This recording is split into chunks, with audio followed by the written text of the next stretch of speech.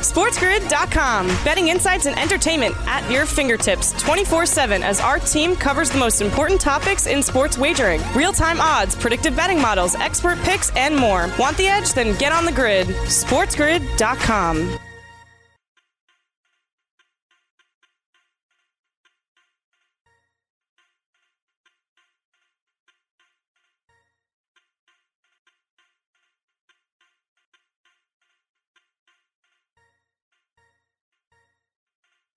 Sirius XM.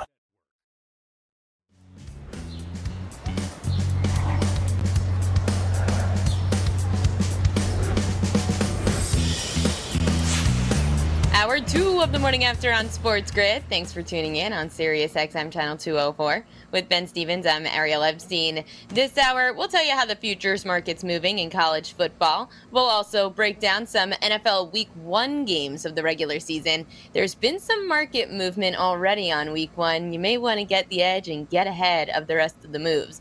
Also, going back to college football, we will be joined by a guest to break down the SEC, and that's Connor O'Gara. He's a columnist for Saturdays Down South, so you'll definitely want to hear what his updates are from the conference. First, we do have breaking news. The Jacksonville Jaguars have cut the tight end and former quarterback and former baseball player Tim Tebow. Ben, how surprised are you to hear of this news? I am shocked. I am thoroughly floored right now. Oh my God, Tim Tebow, a former quarterback who was trying to play tight end at the advanced age of 30 plus, got cut by a guy that he was brought in by, an Urban Meyer, who knows exactly how to run a program and do everything spot on and above board. Oh my God. I am so shocked right now. That's so surprising. Say it with me, everybody. Our 3 favorite words when it comes to the Jacksonville Jaguars: fade Urban Meyer. Also, alternate team win totals. That's 4 words. But we are taking the under of the 4.5 at plus 240. The Tim Tebow experiment is only further proof of that. Keep doing what you're doing, Urban Meyer. We're fading you at all costs. Yeah, at least he got this move right. The video that we were seeing on Tim Tebow and his potential blocking was just horrendous. He was basically just a soundboard that everyone just kept bouncing off of and around, and running backs weren't fazed by this. Or excuse me, not running backs. I meant defenders weren't fazed by this, and running backs just getting demolished by every defender that was trying to come his way. So Tim Tebow, he's cut, and we'll see if anything happens in the rest of his athletic career. There were a few other updates, and according to the Tampa Bay Buccaneers, the Bucs are going to be without their starters for the preseason. Bruce Arians, the head coach of the Bucs, said he does not expect his quarterback Tom Brady to play Saturday in Tampa's second preseason game against the Titans, and he won't be alone. Quote, "We probably won't play any starters." Seeing the Titans around plus 1.5 around the marketplace. I have to go see an updated line on this one. The Titans are... Let's see. Why am I not? +2. Oh, here we are. So Tampa Bay is -2, total 36. Titans at +2 is good value for the Tampa Bay Buccaneers not playing any of their starters, Ben. I don't really understand this line. The Bucs have all 22 of their starters from last year's Super Bowl winning team back. There is no reason to play them. For some reason, the Bucs are still favored. Even last week, Tampa Bay was favored with the largest spread of week number 1 of the preseason by 6 points over the Cincinnati Bengals, who did not play their young quarterback in Joe Burrow, but still, the Bengals not only covered that margin, they won outright. And I know the Titans did not look all that great last week in their preseason opener, but that being said, there's still an opportunity here when they're getting points, or you could just look at the total at 36, which still seems a little bit high for a team that might not play their starters, and the Titans maybe not playing a lot of their starters because they're proven and experienced as well. But I don't understand how Tampa Bay is favored by 2. It was one of my favorite numbers last week with the Bucs favored by 6, the largest spread of the weekend. That might be an area I target on Saturday night as well, as we welcome in our Sports Grid radio audience here, hour 2 of the morning after, talking some NFL preseason and training camp, because what is better? It's Ben Stevens and Ariel Epstein. You're listening on Sirius XM, channel 204, the mightier 1090 out on the West Coast. Bruce Arians, and rightfully so, saying the Bucs aren't going to play their starters for week number 2 of the preseason, just like they did for week number 1. And yet, Tampa, a 2-point favorite at home against the Tennessee Titans. A peculiar line there, Ariel. A peculiar line. Maybe I like it. Tennessee +2 or +1.5 if it moves. It wouldn't shock me if this line did end up moving as we get closer to kick. There's another quarterback that there's an update on, and that's the Bengals. The Bengals quarterback Joe Burrow won't play against Washington this upcoming weekend per the head coach of the Bengals and Zach Taylor. And looking at the odds for Cincinnati on the FanDuel Sportsbook, everyone knows I'm really bad at looking for things. The Bengals are getting 5 points against the Washington football team in D.C. The total is at 34, or Virginia, wherever they're playing this game. Ben, what do you think about this Washington laying 5 points? I mean, it's one of the larger spreads for week 2. That is a pretty big spread there when you look at that game as well. We saw an indication, though, from Ron Rivera and Washington in that week 1 of the preseason. Ryan Fitzpatrick got some run in that first game. We can probably expect him to see a little bit increase in his workload for week number 2. You had Tyler Heineke look pretty decent out there. Steven Montez as well.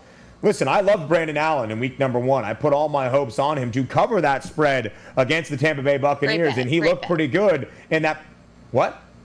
Great bet. Great bet. Yeah, great bet. We loved it, right? +6 on the Bengals, now +5.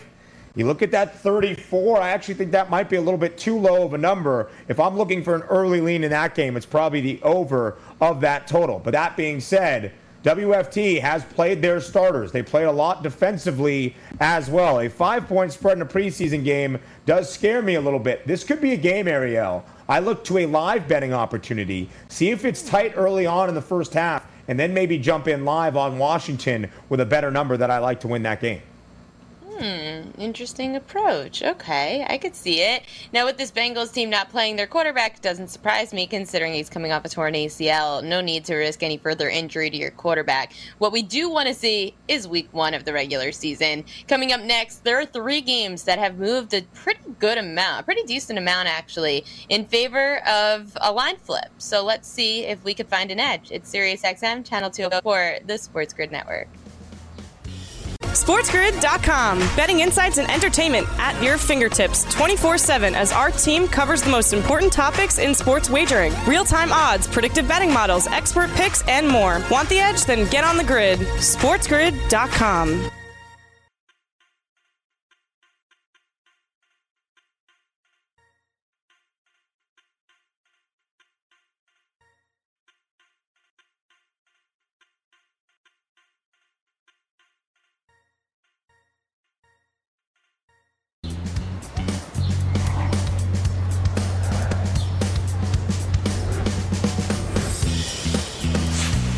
We're back on the morning after on Sports Grid, SiriusXM, Channel 204. With Ben Stevens, I'm Ariel Epstein. Make sure to catch us 24/7 all over social media, too. You could go to Sports Grid and Sports Grid TV. Yes, that's 2 handles that we have on Twitter. It is always giving you the edge. There are so many videos, so many bets, so much action, and all throughout the day. So follow us at Sports Grid and Sports Grid TV. Ben, when it comes to the week 1 odds in the NFL regular season, we have already seen some movement in the marketplace. Now, granted, there were a lot of off-season moves that resulted in these odds flipping. For example, we'll start with the Seattle Seahawks, who are at the Indianapolis Colts week 1. The Seahawks opened as 2-point dogs in Indy, yet the news that the Carson Wentz foot injury, Quentin Nelson foot injury, and both them getting surgery on their foot, it leads to uncertainty with Indianapolis. That said, this line completely flipped. It went from the Seahawks getting 2 points to now the Colts as home dogs getting 2.5. What do you make of the line move between the Colts and the Seahawks? Well, we make of it exactly what you said right there. It's all around Carson Wentz and the idea that he might not be available for week number 1 of the regular season. Although the good vibes are high right now in Indianapolis surrounding Carson Wentz and Quentin Nelson, and both of them potentially being available for that week number 1 home opener against the Seattle Seahawks. But let's not forget, this Seahawks team is also a team we have to have on our radar this year, playing in a very difficult NFC West division, but a team that is expected to contend for this division. In fact, the Seahawks team win total is higher than the Colts at this moment. So now that they are a 2.5-point favorite, maybe did you miss your number as it has gone past 0? I'm not entirely sure because you're still within that key number of 3, and it's only 2.5 right now in favor of Seattle. The line flip is all around Carson Wentz on the other side for Indy, but I still don't think you're missing your best number in Seattle at the moment. Could this be bet up even more if it is confirmed that Carson Wentz will not be able to play week number 1. Yes, there is optimism he might be back early on in the regular season, but until he is confirmed, I still have my doubts. And I think if it were to go to the place where Carson Wentz would not be available week 1, you're going to see this line move even more in favor of Seattle, potentially 3.5, 4 by the time we get to early September. So I don't think you've missed your best overall number on the Seahawks. Yes, you missed your best number technically at plus 2.5, but I still think you're getting a decent amount of value at minus 2.5 before it gets past that key number of 3. I agree with you. Also, Dr. David Chow, ProFootballDoc.com, said he would be very surprised to see Carson Wentz playing, especially at 100% for week 1 of the NFL season. I don't mind that minus 2.5 either, and can see that going through the key number of 3 as we get closer. A number that did get to that key number of 3 is the New Orleans Saints and the Green Bay Packers, yet it resulted in a line flip. Go figure. The Packers were getting 2 points back on May 12th. That was before the Aaron Rodgers news was announced that the quarterback would return to Green Bay. The line then flipped and went to 3.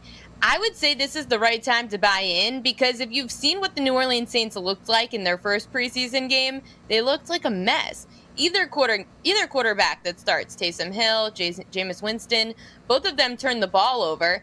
And getting the Packers at minus 3 before it goes to minus 3.5, minus 5, etc., where you're in limbo, I would see the Packers minus 3. This could be the right time to buy in, Ben. I mean, these week 1 lines came out around the NFL draft, and I'm not an advocate of betting a game that is about 6 months waiting to happen. But when the Packers came out as a plus money underdog there and getting points on that line, I was like, all right, let's slow our roll here, because I have always said that I expected Aaron Rodgers to be back with the Green Bay Packers this year. And if that was even the case, you got to take the shot on getting the points with the Packers. And I know they're on the road, and New Orleans is a difficult place to play, and I know it's week 1 of the season, but you were getting points on the Packers. Now they're a 3-point favorite, and I echo what my co-host Ariel Epstein said right there. If you have been paying attention to Saints training camp or Saints preseason games so far, you can't exactly feel uber confident in the quarterback position right now. I think it's almost an indictment in a way on Jameis Winston and or Taysom Hill, depending on how you want to look at it, that nobody has run away with this quarterback battle at the moment. I don't think that's something that Sean Payton wants. I don't think it's an idea of iron sharpening iron at the moment for the New Orleans Saints. And of course, we know the injury troubles around Michael Thomas as well. So with that being said, the fact the Packers are still only favored by 3 on the road against the New Orleans Saints team, I still like that number. Also, although they had this game posted from a line and money line perspective, they did not have a total. Now it's at 50.5. That is a really, really large number when you look across the board for week 1 of the regular season in the NFL. Again, kind of like what we conceptualized there with the Seahawks. You've missed your best number, but I still think there's value on the Green Bay Packers at that key number of 3. But if things continue to go the way around the Saints quarterback battle right now, I still think you're getting a pretty good, decent number on the Green Bay Packers. We've now gone through 2 games that have flipped. The Seahawks go from plus 2 to minus 2.5. The Packers go from plus 2 to minus 3. Now we're going to a game that there was no line flip, yet it is interesting the line moved in their favor the way it did. The New England Patriots are hosting the Miami Dolphins in week 1 of the regular season. The Dolphins were at plus 1.5, so the Patriots 1.5 point favorites back on May 12th. The line has now moved to New England minus 2.5. Ben, why the line movement in New England's favor?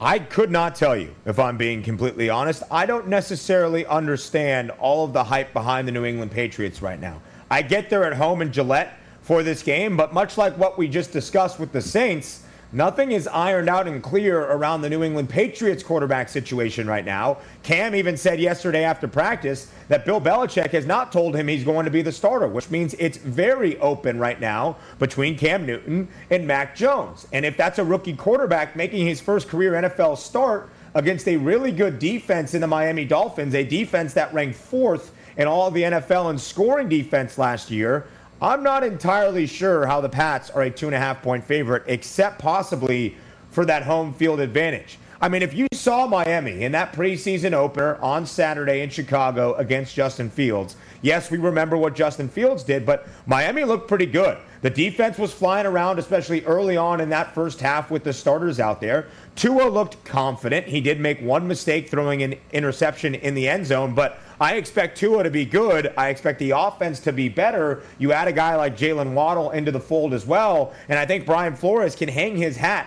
on that defensive unit and the defensive side of the ball for the Miami Dolphins.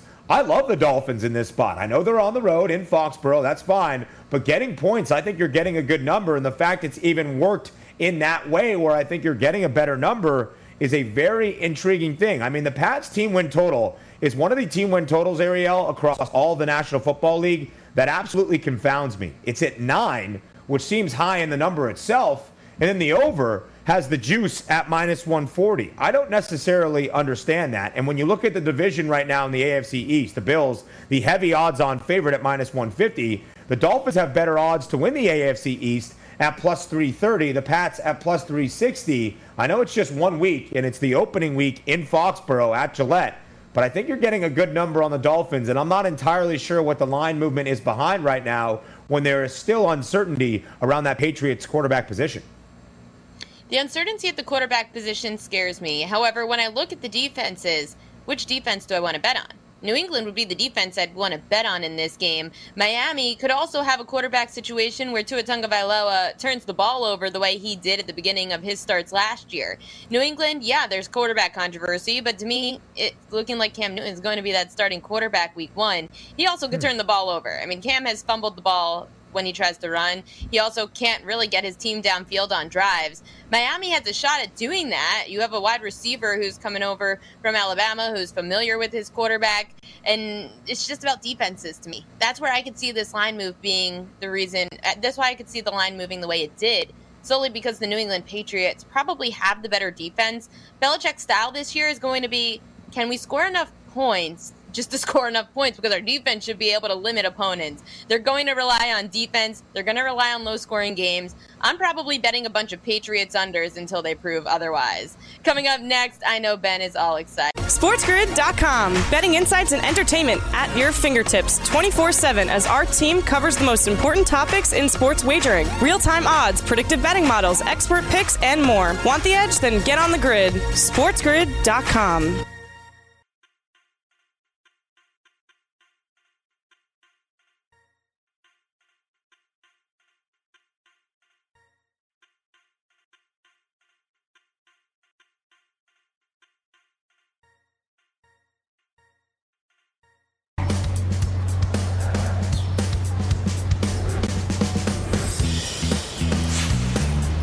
We're back on the morning after on Sports Grid, Sirius XM Channel 204 with Ben Stevens. I'm Ariel Epstein. It's time to take a look at how the futures market's moving. Let's get to market movers.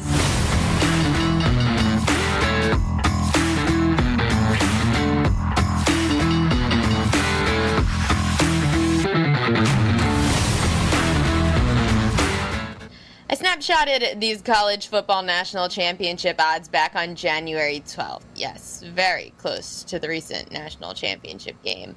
The odds have shifted in favor of a few different teams, so let's take a look at where the futures market's going. First, Alabama, they're still favored, and the line has moved in their favor, plus 350 to plus 250. Clemson has strangely stayed the same at 4-1. Georgia actually had the line move against them from 4-1 to 5-1, which I'm sure Ben's going to have something to say. Ohio State 6-1 has stayed put. Oklahoma had line movement against them too, 6-1 to 8-1. Here are the two interesting ones, the long shots. Texas A&M goes from 80-1 on January 12th to 40-1, the current odds. LSU 100-1 on January 12th has their odds cut in half down to 50-1. Ben, what do you make of the line movement? Which one's the most impactful to you?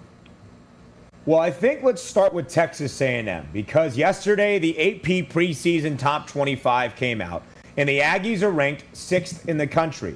And as we said, only one national champion in the last 9 years, 2013 Florida State, who started off the year ranked number 11, has come outside of the top 6. Now, for A&M to be ranked in the top 6, you can look at that number right now at 40-1 and believe there is good value. I am not saying Texas A&M is going to win a national championship. In fact, I do not think they will. I think they lost a lot from last year when you lose Kellen Mond, who was a staple of that offensive program. I know Jimbo Fisher has a lot of talent restocked in College Station for the Aggies, but just based on what we know in recent history in college football, which is a sport that is very, very chalky year over year, and you see that movement in the favor of Texas A&M, who was ranked number 6 to start off the year in the preseason AP poll, which we know also plays a huge role in how the season shakes out and what the college football playoff looks like ultimately by year's end. That is an area to find some value. Then we go to the 2019 national champions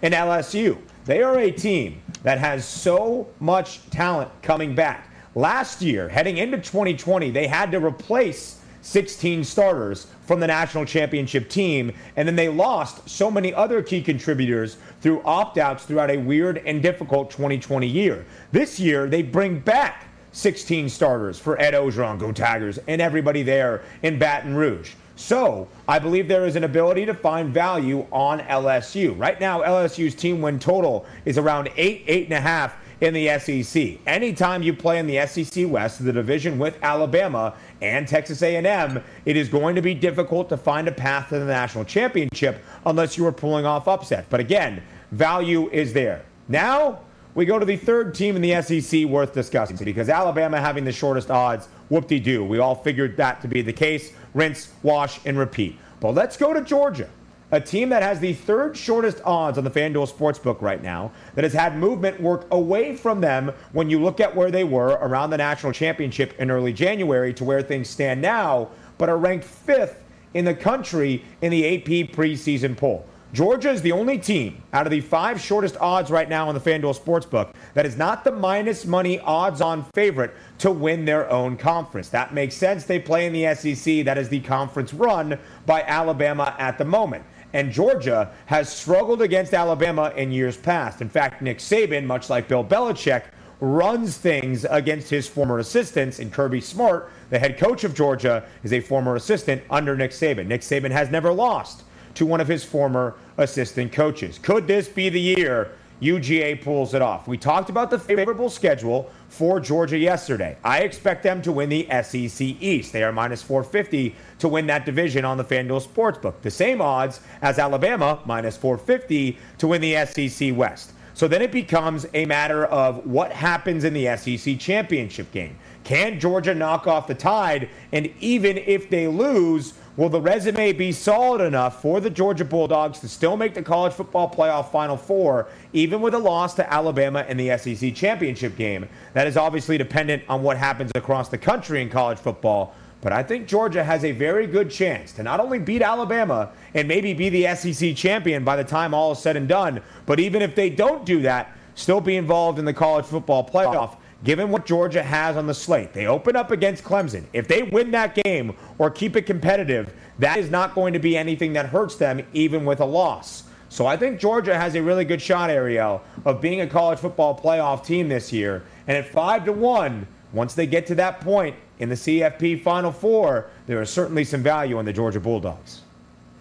There is value, especially because the line moved against them. Granted, it doesn't surprise me if a line moves against somebody because those lines were set so early in the preseason. I mean, this was January 12th of 2021. When it comes to the game starting, you're going to see these odds shrink.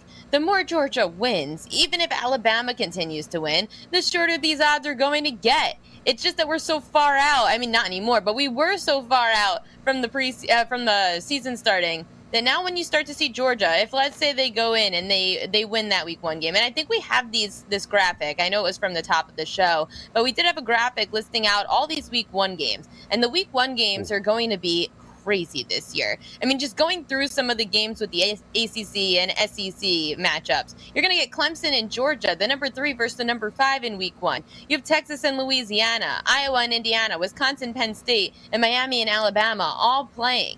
Then when it comes to those week 1 games, how can we get ahead of the futures market by maybe betting on some of these teams before week 1 starts? Because the odds are going to shift after some of these top 10 matchups. Well, let's focus on that top 5 matchup, Georgia and Clemson. If you want value, Georgia is getting 3.5 points right now, past that key number 3. And I know it doesn't always relate in the same way as it does to the NFL. In college football, some of these key numbers. But Georgia is getting 3.5 points in a neutral site game in Atlanta, which you would think a lot of Georgia fans will be at. So that being said, I think you can find value on the dogs right now just in that number. But again, we're talking about a 3 versus a 5. Clemson ranked 3rd, Georgia ranked 5th right now in the AP preseason poll, but the 2nd and 3rd shortest odds to win the national championship. The Tigers, plus 400 right now. The Bulldogs, plus 500 in Georgia. If Georgia wins this game, in fact, let's just go back. If either of these two teams, one of them is going to win, one of their numbers is going to get much, much shorter after this week 1 victory because it shows what they are capable of doing against the best in the country, and the best in the country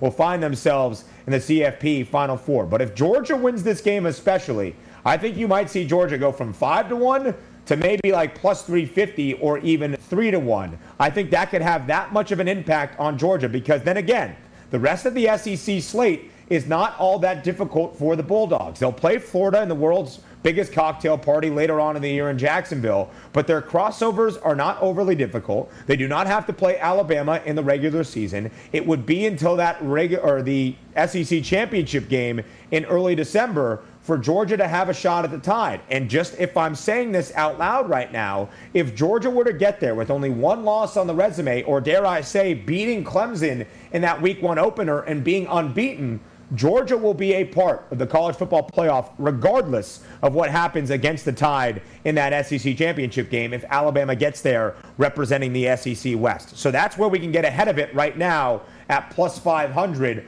on the Georgia Bulldogs. Alabama's not going to move much, despite the fact they're going to have a top 15 matchup against Miami because they're an 18.5-point favorite. So don't really worry too much about Alabama for those week 1 odds or anything that's happening right now. You've missed your value on Alabama. I don't think there's any value on Alabama really in the market right now. Bama would have to lose to Miami. Alabama? Never value. Never. Bama would have to lose to Miami and have their odds go to like 10-1 to win the national championship to then find value in which they might be able to. I don't even think the odds would go to 10-1. You would just have them maybe have the 4th best odds as opposed to the best odds if they lost, because they'll say, oh, a 1-loss team in the SEC is not as bad as a 1 loss in any other conference. 1 loss for Alabama, they would still say is enough for them to make the college football playoff. Give me a break. Yeah, you know college football and how it works very well, Ariel, and you're right. There might be some value in the betting markets if they go to like 6-1 or 7-1 because that might be the 4th or 5th shortest odds if they were to be upset in a big way by Miami week number 1. But you would still expect Alabama, if they run the table the rest of the way and then beat Georgia or maybe even lose to Georgia in the SEC championship game, you could make an argument, depending on how other things shake out, that a 2-loss SEC team might be able to find their way into the college football playoff. Again, let's focus on this for a second here as you look at the AP preseason poll and talk about the chalky nature of the national championship odds and how these correlate to the FanDuel Sportsbook. The top 4 in the AP preseason poll: number 1, Alabama; number 2, Oklahoma; number 3, Clemson; number 4, Ohio State. Out of the possible 28 spots in the 7-year history of the college football playoff, those 4 schools I just listed have taken 20 of the 28 spots. You think college football is chalky? You think history repeats itself? There is probably no other sport that follows the status quo quite like college football. Know that when you look at the futures market and in what your bets are being placed when it comes to college football and the national championship odds. Make sure you follow history and you follow the status quo. It's so boring. It's going to be interesting in the next year or two when Texas and Oklahoma are in the SEC. How much weight are we going to put on a 2-loss team in the college football playoff? That's going to be interesting. This college... SportsGrid.com. Betting insights and entertainment at your fingertips 24/7 as our team covers the most important topics in sports wagering. Real-time odds, predictive betting models, expert picks, and more. Want the edge? Then get on the grid. SportsGrid.com.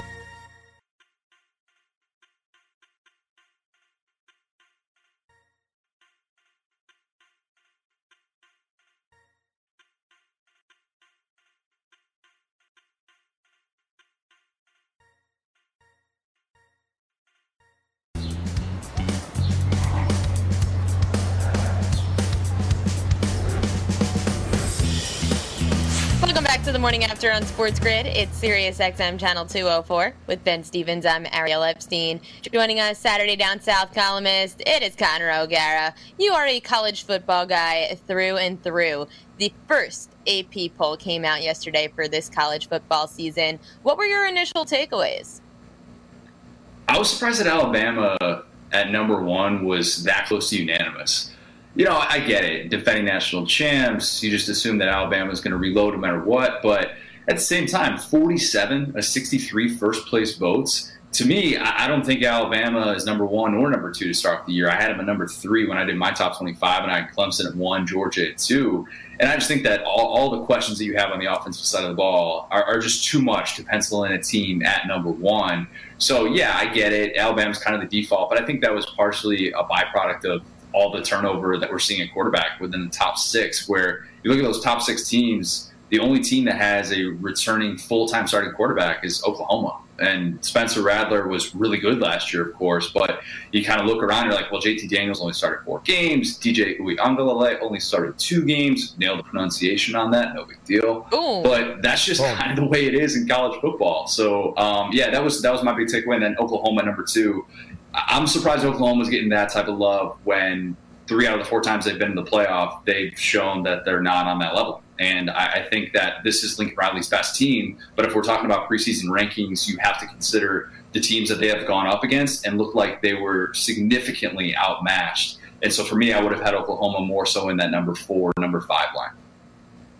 Connor, you had Georgia at number 2. I agree with the sentiment there. Although not a full-time returning starter at quarterback, JT Daniels certainly showed some flashes to the end of last year for the Georgia Bulldogs. Right now, when you look at the SEC championship odds on the FanDuel Sportsbook, Bama, of course, the odds-on favorite at -160. Georgia is +190. What will it take for UGA to finally knock off Alabama this year and win an SEC championship? Show up on the field in Atlanta in December, and it'll happen. No, it'll take a little bit more than that. I think it's JT Daniels taking that next step that everybody's been talking about. It's this receiver group staying healthy. They are super banged up right now, and that's going to. If I were betting odds, you know what I would do is I would wait until after that first week against Clemson, because I think Georgia loses the opener to Clemson. And I think they're dealing with too many issues at receiver right now, not just Eric Gilbert and his bizarre situation, but they're dealing with injuries to George Pickens, obviously, is out indefinitely. Then you have Kyrus Jackson, you have Jermaine Burton, and you also have an injury right now. Dominique Blaylock who's already coming off the torn ACL. So they're just really banged up at the receiver position, and they have questions on defense. So I would wait until after that opener against Clemson, which if they lose that and watch those odds and how they change, and then I would go all in on Georgia to win the SEC championship. I think Georgia runs the table in the SEC this year. I don't think there's anybody in the SEC who's going to be able to stay on the same field as them. But that opener against Clemson, I don't think is a particularly good matchup for them, and they'll keep it close. But I think it's one of these games, and maybe it's a little bit reminiscent of like 2018 Michigan. I think that was the season where they went into South Bend. Everybody's talking about Shea Patterson. And then all of a sudden it's like, oh, Michigan's a fraud. Now, Georgia's got more hype coming into this year, so those takes will be a little bit more drastic. But I think that we could have some of that conversation come out of Charlotte in week 1, and then you pounce and you say this is a team that can win the SEC championship. Connor, a team that stood out to me when I was looking at how the market moved when it came to the national championship, now granted they're still a massive long shot, LSU had their odds cut in half. January 12th, LSU was 100-1 to win the national championship. Those odds today are at 50-1. Even if you're not going to go bet LSU to win the Natty, how else could we take advantage of LSU maybe in the futures market or even on a game-by-game basis this year? LSU is going to be a difficult team to figure out.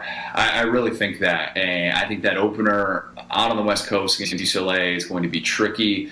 I do like them, though, is that kind of long shot national title contender, because Bear Felica threw out that great stat about during the playoff era, no team outside of the preseason top 6 has won the national championship. So if you're trying to figure out who could be one of those teams, you have to look at 24/7 Sports, who does the great talent composite rankings every single year. And it's going to be a team that's probably in the top 5 or 6 of that as well in terms of overall talent that they have on the roster. LSU should be one of those teams. Now, can LSU get past Alabama? Can LSU get past A&M in a revenge game this year? Can they get past Florida? I don't know. But those are the types of teams that you have to be willing to bet on. I wouldn't be willing to bet on a team like Cincinnati to win a national title. I think Cincinnati's going to the playoff this year. I think they're beating Notre Dame on the road. I think they're beating my alma mater, Indiana, on the road. And I think they're going to become the first group of 5 team to make the playoff. But would I bet on them to win a national championship? No, because that's beating 2 teams that are at a different talent level than they are. So if I'm taking a flyer, I do like the LSU odds, though. Of course, they have a ton of questions. That's probably baked into the odds at this point. Clip that right there, Sports Grid social media team. Connor O'Gara coming out with some flames and saying Cincinnati will be the first ever Group of 5 team to make the college football playoff. Right now on the FanDuel Sportsbook, guys, a very interesting note, by the way. To make the playoff odds are up for college football. There's only one team listed, and that would be the UCLA Bruins. And the no is minus 20,000. Not sure exactly why it's UCLA right now, but anyway, I digress. Connor, I wanted to focus on another team you mentioned there. A great stat you brought up. Only once in the past 9 years has the eventual national champion come from outside the preseason AP top 25, top 6. Ranked 6th this year is another SEC team in Texas A&M. What's the outlook like for Jimbo Fisher and the Aggies this year? So I'm an A&M believer, and I wasn't coming into last season. I was the guy who kept saying, look, in 2019, Texas A&M played 300 minutes of football against teams that finished in the top 15 of the AP poll. They led for 7 minutes and 42 seconds. That is not an elite team. We shouldn't have been putting A&M in the preseason top 10 based on schedule. I thought that was a bit ridiculous. But at the same time, when they flipped that switch post-Alabama, they figured something out. Now, they have things to figure out this year because 4 of those 5 offensive linemen who were finalists for the Joe Moore Award as the best offensive line in college football, those guys are gone. They're going to have to figure out some things on defense without Buddy Johnson, their stud linebacker. But they're going to be really good. And I think Haynes King is the ultimate X factor in the SEC because of all of his surroundings. Their backfield, 1 through 3, might be the best in college football. Their group of pass catchers, which is going to return Caleb Chapman, a guy not enough people are talking about who tore his ACL in the Florida game last year, is coming back. They're going to be a really, really good football team. I think they beat Alabama October 9th, too. I think this is the first time that Nick Saban ever loses to an assistant. I'm all on the record for all of these takes, so don't feel like this is just the first time that I would say. This has been like a few months in the making, but I think that happens October 9th, despite all the back and forth with Jimbo and Saban about the beat as you-know-what comments. So I think A&M has one of those years that we think at certain points, man, can they win a national title? But they're just not quite on that level. I have A&M going 10-2, losing games to Arkansas, and then the regular season finale to LSU. So if you want to do like a, kind of an interesting bet with maybe after that Arkansas game, and then betting on A&M to beat Alabama because everybody's going to be down on them, I think that could happen. I think it's going to be reminiscent of 2014 in the SEC West this year, where it's just wild all over the place, unpredictable outcomes on a weekly basis. Interesting. Connor O'Gara from Saturdays Down South with some hot takes coming into today. Now, Connor, you were mentioning before that you think Cincinnati can make the college football playoff this year. How come you think this is the year that the committee is going to allow someone outside of these Power Fives in? It's so important, the path. The path is where you start. Where you start is so massive for a Group of 5 team, and it simply has not been there yet. A lot of people will say, well, UCF couldn't get in. Why could Cincinnati get in? UCF started off no better than number 17 in the country. We've never seen a Group of 5 team start off in the AP top 10 in the playoff era. The last Group of 5 team to do that was 2013 Louisville, pre-playoff. That was that one year where Louisville was in the AAC, so kind of weird. I don't know if they were treated like a Power 5 team, whatever. Cincinnati is that good, and they went toe-to-toe with Georgia, a game that Georgia cared about. And I'm not buying this belief that Georgia didn't care about that game. And with what they returned with guys Desmond Ridder and Myjai Sanders and Sauce Gardner, who is maybe the best name in all of college football, I think that team with Luke Fickell is loaded. Yeah, they lose Marcus Freeman. That's going to be really difficult to replace one of the best defensive minds in this sport who's going to be at Notre Dame. But they have the path. Going to Notre Dame and going to Indiana, that's the key for this team. People forget about 2016 Houston. 2016 Houston had a path to the playoff. Tom Herman goes out and beats Baker Mayfield's Oklahoma team in the opener. They jump up to number 6. The path was there. They just lost 3 regular season games after that. So this belief that a group of 5 team doesn't have a path to the playoff, I disagree with. And I think that Cincinnati has that path. And I think come late September, when that game against Indiana rolls around, we're going to be talking about it a whole lot more. Don't worry, Connor O'Gara. I won't tell your alumni base in Bloomington or Tom Allen that you're picking the Bearcats to beat Indiana. Although I think you are crazy, I also kind of agree with you when it comes down to it. But you know, I have to give the Hoosiers football program some love. As we flip back to the SEC, are there a couple of under-the-radar teams that might surprise people in the Southeastern Conference this year that you think are going a little bit untalked about at the moment? You don't really fly under the radar and have a miraculous season in the SEC. It's really hard to do that unless you're, Auburn or something like that, who just has the one-off year. But a team that on a game-to-game basis is going to be fascinating to watch is Mississippi State.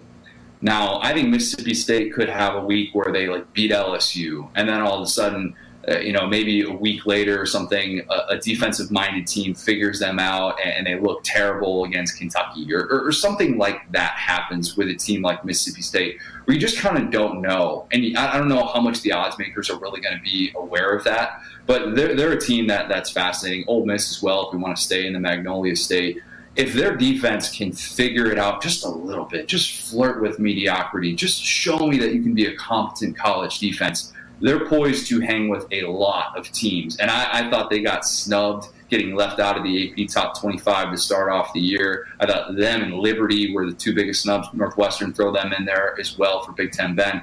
But I think that this is an Ole Miss team that the offensive firepower is there. Yeah, they lose Elijah Moore, but they return almost everybody else, and they should be darn good on that side of the ball, one of the top 10 offenses in all of college football. If you can just be average on defense, you're going to be able to have a chance in the year 2021.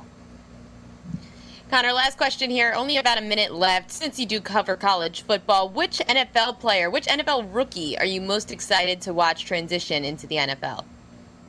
Oh, gosh.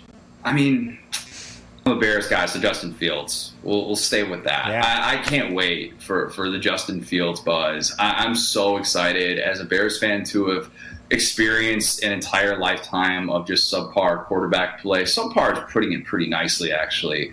I celebrated the Justin Fields draft pick in a way that human beings probably shouldn't when it comes to a rookie. But my buddies and I were all on a Zoom call, and we're like, is this the best moment we've had as Bears fans since getting a ticket punched to the Super Bowl? Probably, and that's really sad. But I can't wait for the Justin Fields era in Chicago. I hope it starts sooner rather than later. I think that he's just going to be a lot of fun to be able to watch. And, who knows? A guy like him, a guy like Elijah Moore, I'm really excited. Devontae Smith, he was an all-pro receiver playing at the college ranks last year, so I can't wait to see what he does. But I'd be lying if I said anybody other than Justin Fields was at the top of my radar right now.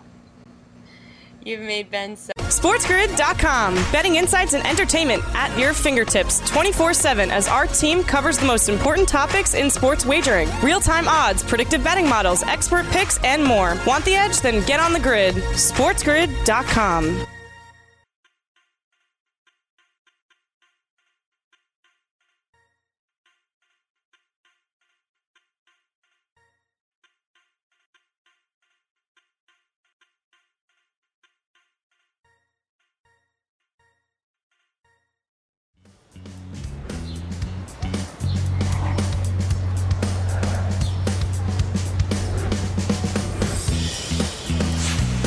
Closing out hour 2 here on the Morning After on Sports Grid. It's Sirius XM Channel 204. With Ben Stevens, I'm Ariel Epstein. Let's get now to Guess the Line.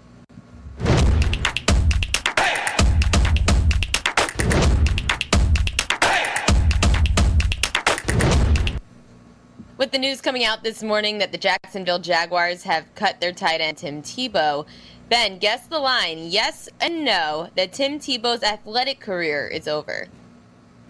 Unless Tim Tebow has a great three-point jumper I know nothing about, Tim Tebow's athletic career should be minus 5,000 to the yes, that it is over. He has a great job with the SEC Network breaking down college football for ESPN. Just stay there, Tebow. Just do that. You're good at what you do when it comes to breaking down things from an analyst perspective. Stick with that. We don't need to go across the gamut and play any more sports. Baseball didn't work out. Your reemergence in the NFL as a tight end did not work out. just be a guy like us, talking a little media. Maybe if you want to come on the morning after, sure, we'd love to have you to break down some SEC football in the way Conor O'Gara just did. But I think the yes should be like minus 5,000, minus 50,000, whatever you want to set the number at. Wow, that's a big range. Minus 5,000, minus 50,000. It's over. Ben has said, retired, Tebow, retired. Stop. No more baseball. No more football. He tried to do the Michael Jordan. He tried to leave his sport, go play baseball for a little, and then come back. He couldn't play quarterback. He switches to tight end. It was a mess when he was trying to block.